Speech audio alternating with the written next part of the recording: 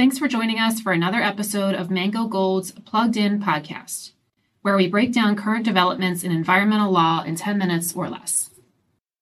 Today, we're joined by my partner, Jonathan Spergel, to talk about what is arguably the hottest acronym in all of environmental law right now, and that is PFAS. The past few months have been incredibly active when it comes to PFAS regulatory efforts. At the federal level, we've seen EPA update interim health advisories for PFOA and PFOS and propose to formally designate both as hazardous substances under CERCLA. At the state level, there are ongoing efforts across the country to regulate PFAS in drinking water and to track down potential sources in the environment. While there are endless news articles and blog posts discussing these developments, over the next 8 to 10 minutes, I want to focus on an often overlooked PFAS-related issue: environmental insurance, one of Jonathan's key areas of practice. With many worried, and understandably so, about the financial ramifications of PFAS regulation moving forward, there is no better time to pause and think about whether there may be insurance money available to help soften the blow. So with that, let me welcome Jonathan, and let's jump right in. Hello, Kate. So I don't know if you want to talk about the history of insurance coverage for just environmental issues. Yeah, let's do that. For those who really aren't familiar with the space, maybe if you can just give a couple-minute overview of the evolution of coverage for pollution incidents, that would be really helpful. Sure. So initially, coverage for pollution incidents were provided through general liability policies. And so general liability policies provide coverage for property damage, and it's been widely established that groundwater contamination qualifies as property damage really in all jurisdictions. General liability policies are what they call occurrence-based policies.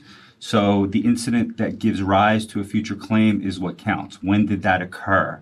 Was there a policy in place that would provide coverage at the time that occurred? There's really a few key dates to evaluate whether there's potential coverage for pollution incidents under general liability policies.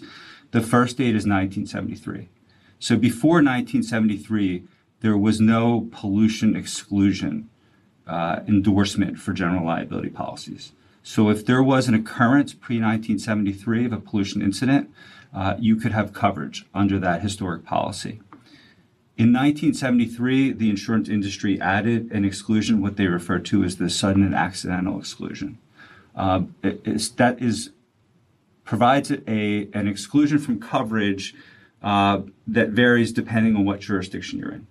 So, for example, in California and New York, courts have interpreted sudden and accidental as a boom or explosion kind of incident that would give rise to contamination or pollution incident. Other states have more inclusive interpretation. So, for example, New Jersey has interpreted that sudden and accidental really to mean unintended, unexpected kind of event. So you still could have coverage and accidental exclusion depending on where you're located. Then in 1986, the insurance industry did away with sudden and accidental. They included a total pollution exclusion under general liability policies. And that was the state of the world until early 1990s. And then the industry developed a standalone pollution policy. And that there have been standalone pollution policies that really have been available until the present day. And there's dozens of companies that offer these pollution policies. They're often referred to as pollution legal liability or PLL policies. And as opposed to general liability policies, they're claims made. So the claim has to occur during that policy term. And these policies cover cleanup costs. It could be government mandate costs or first-party discovered costs, as well as third-party claims, bodily injury, property damage claims relating to a pollution condition. And depending on the policy, they could also provide business interruption as well as coverage for what they call non-owned disposal sites. So if materials were sent to an off-site location that resulted in liability, they provide coverage for that as well. Great. That's a great overview, Jonathan. Let's drill down, I guess, for a moment now just on PFAS specifically. Is it even worth looking for old insurance policies to see if there is coverage for PFAS? And if so, how far back should companies go? Yes, absolutely. So sort of using that overview that I just gave, the first question is, what's the earliest possible date that a location could have potentially had PFAS contamination? And if you're not sure, sort of view it in a conservative fashion. But really, you should look and evaluate if there is the possibility that there were releases or pollution incidents pre-1973, and there is a general liability, a historic policy that's in place, absolutely worth putting them on notice. Similarly, even between that 1973 and 1986 time period, still worth putting those companies on notice.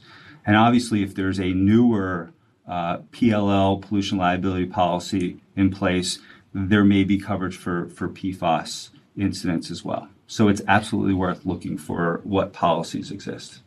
Okay, so just one quick follow-up on the newer policies. So my understanding is that for the past several years, insurance companies have started to wise up, and they're including PFAS among their standard exclusions.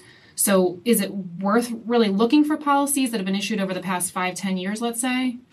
Yeah, so these PLL policies, so first of all, in general, since their inception, these policies, the longest term that you could get for these policies is 10 years for historic conditions. And sometimes you could get 10 years for what they call new conditions, but typically those only go out 5 years. So you are correct. I would say in the past, definitely in the past 2 years, I have never seen a quote from an insurance company for a PLL coverage that did not have a total PFAS exclusion. That being said, if you go back longer than 2 years ago, they may not have PFAS exclusions. And definitely if you're going back 8 to 10 years. So if you have a PLL policy that is still in effect that was procured 8 to 10 years ago, or it's coming to the end of its term, it almost certainly did not have a PFAS exclusion. Great. All right, so let's say a company finds a policy that provides pollution coverage, let's say it's from 2015, Yep. and it doesn't on its face exclude PFAS. Are there certain provisions that the company should still really zero in on to try to quickly assess, do I have a viable claim for coverage or not? Yes. So these PLL policies are heavily underwritten. And there's a lot of negotiation that often goes in these discussions about what endorsements, what exclusionary endorsements exist. Common exclusions in these policies, not all of them, but common, are what they call a voluntary investigation exclusion. So that if you go out and look for it and find it, you're now excluded from coverage. So that's an important provision to evaluate. Does your policy have a voluntary investigation exclusion? Similarly, a number of these policies will have government mandate trigger endorsements, meaning that you can't trigger coverage yourself, first party coverage.